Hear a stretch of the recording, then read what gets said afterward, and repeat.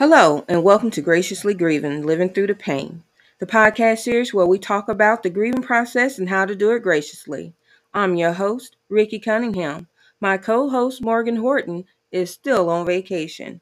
So my son, John Little, is joining me today. Say hello, John. Hi, everybody. In today's episode, we will be discussing disenfranchised grief.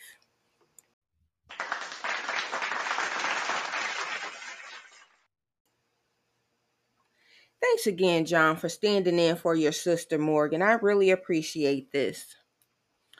It has been a blessing being on break. When I was on break, I truly enjoyed being a couch potato. I played Candy Crush a lot. And I did do something that was productive besides play Candy Crush and be a couch potato, which my clothes did not enjoy. I was a guest speaker at the church. I had the honor and privilege of being the guest speaker on the last day of the year, on the last Sunday of the year for the women's ministry at the church that I attend at Bethel Missionary Baptist Church, located at 323 South Court Street, Longview, Texas, where the pastor is the Reverend Brandon J. Owens Sr. And my topic was built stronger to last longer. And my scripture came from 1 Peter chapter 5, verses 1 through 10. And if you want to watch that, you can look it up on the church's Facebook page, Bethel Baptist Church of Longview. And but now I'm just so ready and looking forward to this new season and having people come on and share their stories about how they're making it through the grieving process. When we share with each other what we have experienced and how we made it, it can be helpful and provide hope that is not always going to be this way, that I'm not always going to be like this, that I'm not always going to wake up and not wanting to get out of bed, that I'm not always not wanting to fake the smile, that I'm not always going to feel as though my heart is being ripped out of my chest, that I'm not always going to feel like I can't breathe. We have to open up and help one another out by saying what is hurting and what we need help with. We have to be vulnerable and share our stories. The devil wants us to keep quiet and not help one another because he knows when we come together and get it together that he is going to be defeated. He is going to be silenced and that we're going to be stronger together. And when I say that we're going to be able to manage, I'm not going to say that we're not going to still be missing our loved ones because we're still going to miss our loved ones. But when we come together and we find ways to manage, we'll be able to live through the pain. We'll be able to tell our defeated foe that he had better watch out. And because we're stronger together, we're going to give him the grief. We're stronger together. In Ecclesiastes chapter 4, verses 9 through 10, it says, two people are better off than one, for they can help each other succeed. If one person falls, the other can reach out and help. But someone who falls alone is in real trouble. This is one of the reasons I keep going with the podcast and the blog. If I can help one person, then all the pain and the suffering I have experienced will be worth it. This season, I want us to dig deep and talk about the topics of grief that people have been trying to or wanting to avoid. Since starting this podcast, I have noticed, or maybe I should say, have come to realize a couple of things. Many people have been suffering in silence with their grief, or I have been having my head buried in the sand, not realizing the magnitude of the impact grief can have on a micro or macro level. Because I've been so concerned with self, trying to make sure that I make it and not fall apart. I've left others behind, and sadly, the others left behind were members of my own family. I did not see the pain that was right in front of me until starting this podcast. Or the other thing could be is that I was thinking, what am I supposed to do about it? But God said, do something. So that's why I'm here today, bringing awareness and accepting help is so critical to our healing. So when we keep silent, we're only hindering the grieving process, the healing, and the moving forward with living to our full potential. In a book I read by Wendy Pope titled Hidden Potential, Revealing What God Can Do Through You, she talks about how God can see our potential even when we can't. And he wants to use our weaknesses to strengthen us rather than weigh us down. We got to do better, y'all.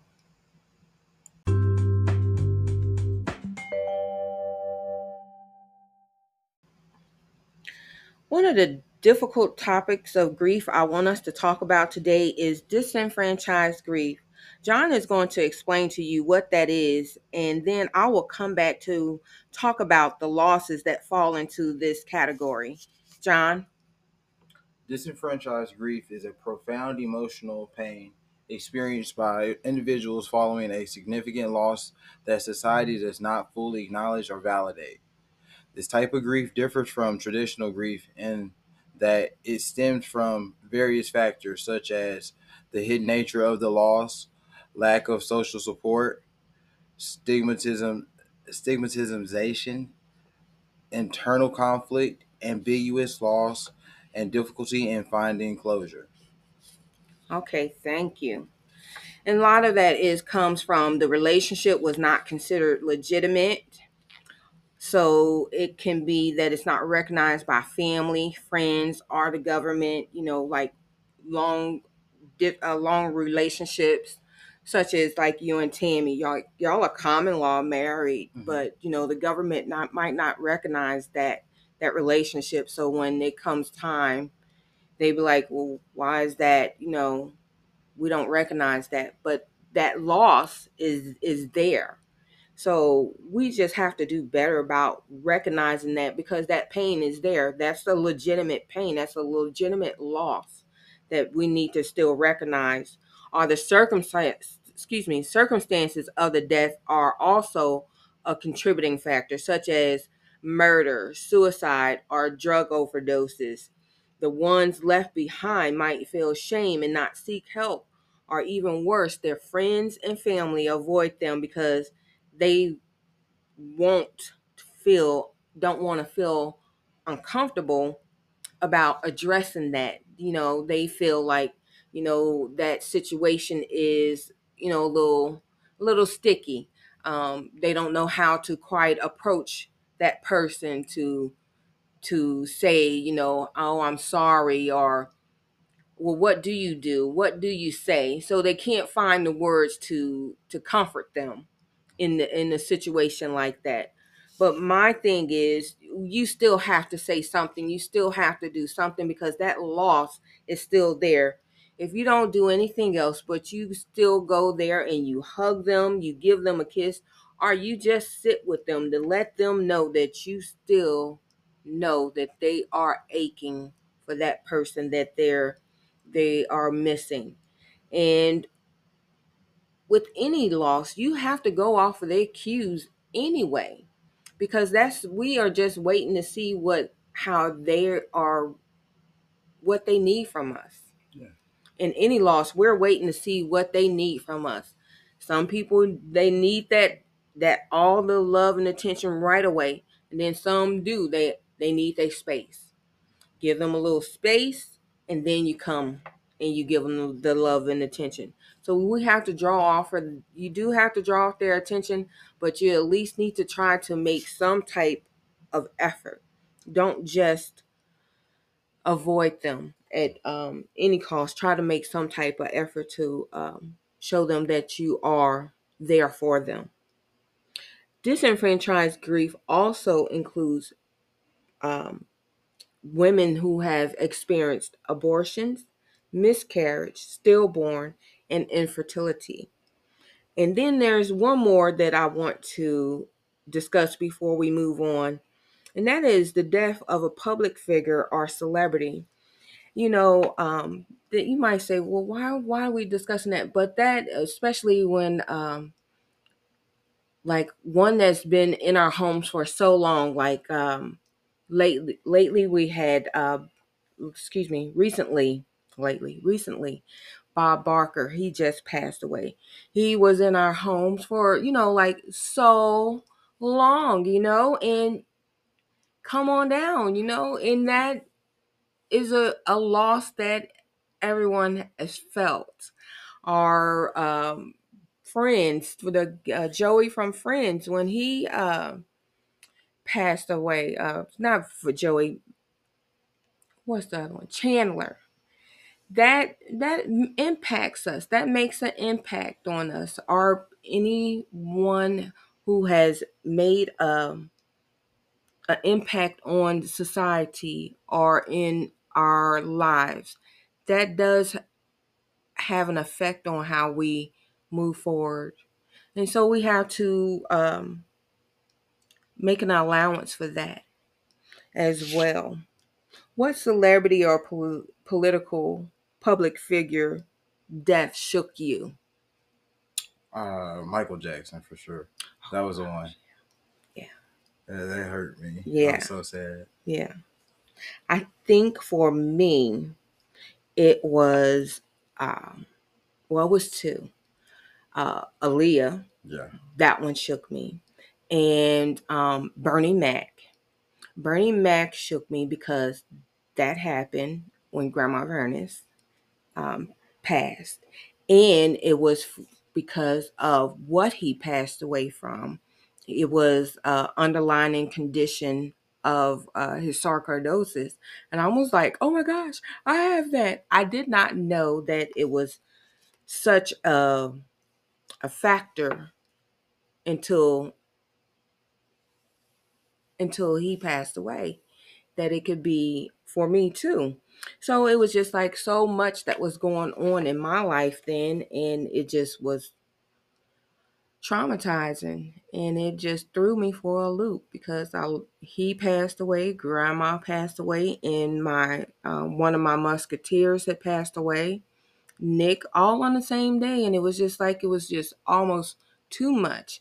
And that's another thing that can also, when we have so many at one time, that can also affect us, multiple impacts.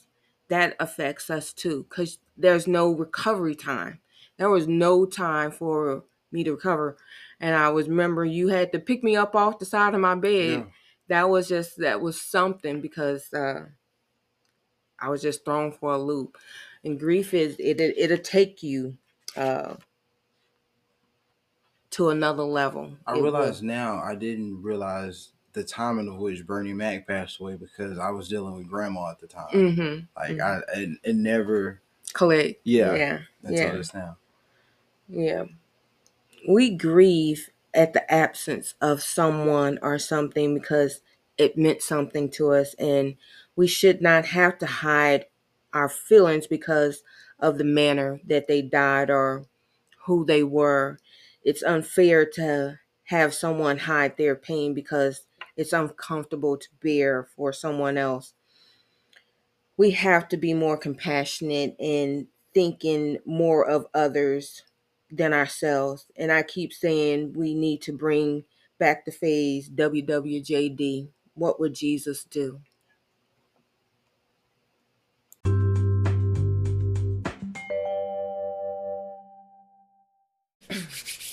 We have to overcome the stigma that is associated with disenfranchised grief. We do that by breaking down the barriers that are in place that stops the conversations from happening that are needed. John is going to tell us one of the ways to open up communication. Creating a safe space can be helpful. Having them know there is someone in some place they can come to without judgment and be made not to feel ashamed is important. Most definitely. We all need a person and place where we feel as though we can grieve unapologetically and authentically. Where is your place and who is your person? My place is at my granny's house, with my granny, where I was raised, I go there, I unwind, I decompress, I don't feel judged, I don't feel like anything that could be possibly bothering me outside of Granny's house is ever going to condemn me and get his hands on me before Granny gets a good word into me and lets me know that it's going to be okay and how to go about whatever situation it is. Your dad, he doesn't really fully understand what decompress is, but decompress, I tell you that it is like letting go of a load. It is such a releasing event that I can't even fully explain it. I just love, and your granny, my mother is one of the world's best listeners, and she's the best. I love my mother. She is so put your mind at ease. That's all I can say. And she's patient, and that's what we also have. People have to be. You have to be patient, and you have to listen before we speak. Sometimes we are so quick to just give an answer and we're not fully listening. We already have an answer and speaking before we fully understand what is being asked or what is being said. So we have to be patient. That's really important when we're trying to be helpful, because it's hard enough losing someone, but when you lose someone under difficult circumstances, that's where that patient comes in, because they already probably got questions about that on themselves, like what could they have done something else, especially if it's to suicide. What could have I done? I should have listened more. I should have been there. Or if it was a drug overdose, maybe I should have made them go to rehab or something. So you really have to try to be patient with them, dealing with their challenging emotions. And in closing, before we go to God in prayer, although there is no right or wrong way or timeline attached to grief, if or when it does become necessary, there are two great resources available. There is no shame in seeing a therapist for help through the grieving process. John is going to tell us about two types of therapies that have been successful with grief. John, can you share those therapies with us? There are different types of therapy that can be used. One of them being act acceptance and commitment therapy. According to ACA Knowledge Center, counselors using ACT consider the primacy of human suffering, integrate mindfulness strategies, and offer clients perspectives on their thoughts and circumstances. The other is cognitive behavioral therapy, which is also called CBT. According to Psychology for You, the benefits of CBT for individuals are as follows. Learn to refrain from their thoughts, to focus on the positive aspects of their lives and find ways to move forward. Learn effective coping strategies to help them healthily process their grief. Develop social support networks and meaningful rituals to honor their loved ones and the life they share. Now, I want to talk about the other resource, the most powerful resource there is, and that's Jesus Christ, the one who sticks closer than a friend, the one who is there 24/7, 365. You just have to call on him. I'm going to give you 2 verses, and then we will pray. Psalm 147:3. He heals the brokenhearted and binds up their wounds. And the other comes from Isaiah 65:24. Before they call, I will answer, and they are still speaking, I will hear. Let us pray. Let us be mindful of the pain of those who have lost a loved one under difficult circumstances and situations we have discussed today, Lord.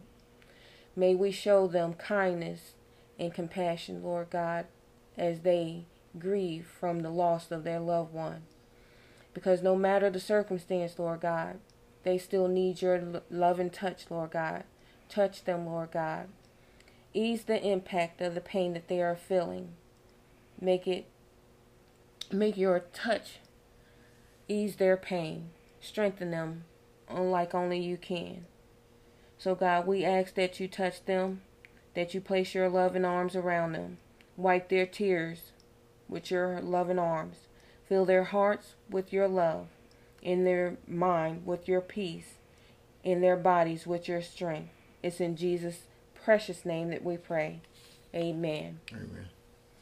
Well, my gracious gems, that is our time for this episode.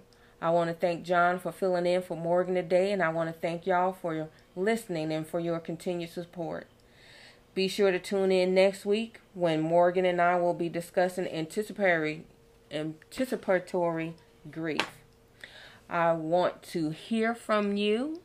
Send a text to 903-459-5196 or email to graciouslygrievinglttp@gmail.com with your thoughts and comments, or visit our Facebook page, Graciously Grieving, Living Through the Pain, or visit our blog, www.graciouslygrievinglttp.blog. I'm Ricky Cunningham. Thanks for listening.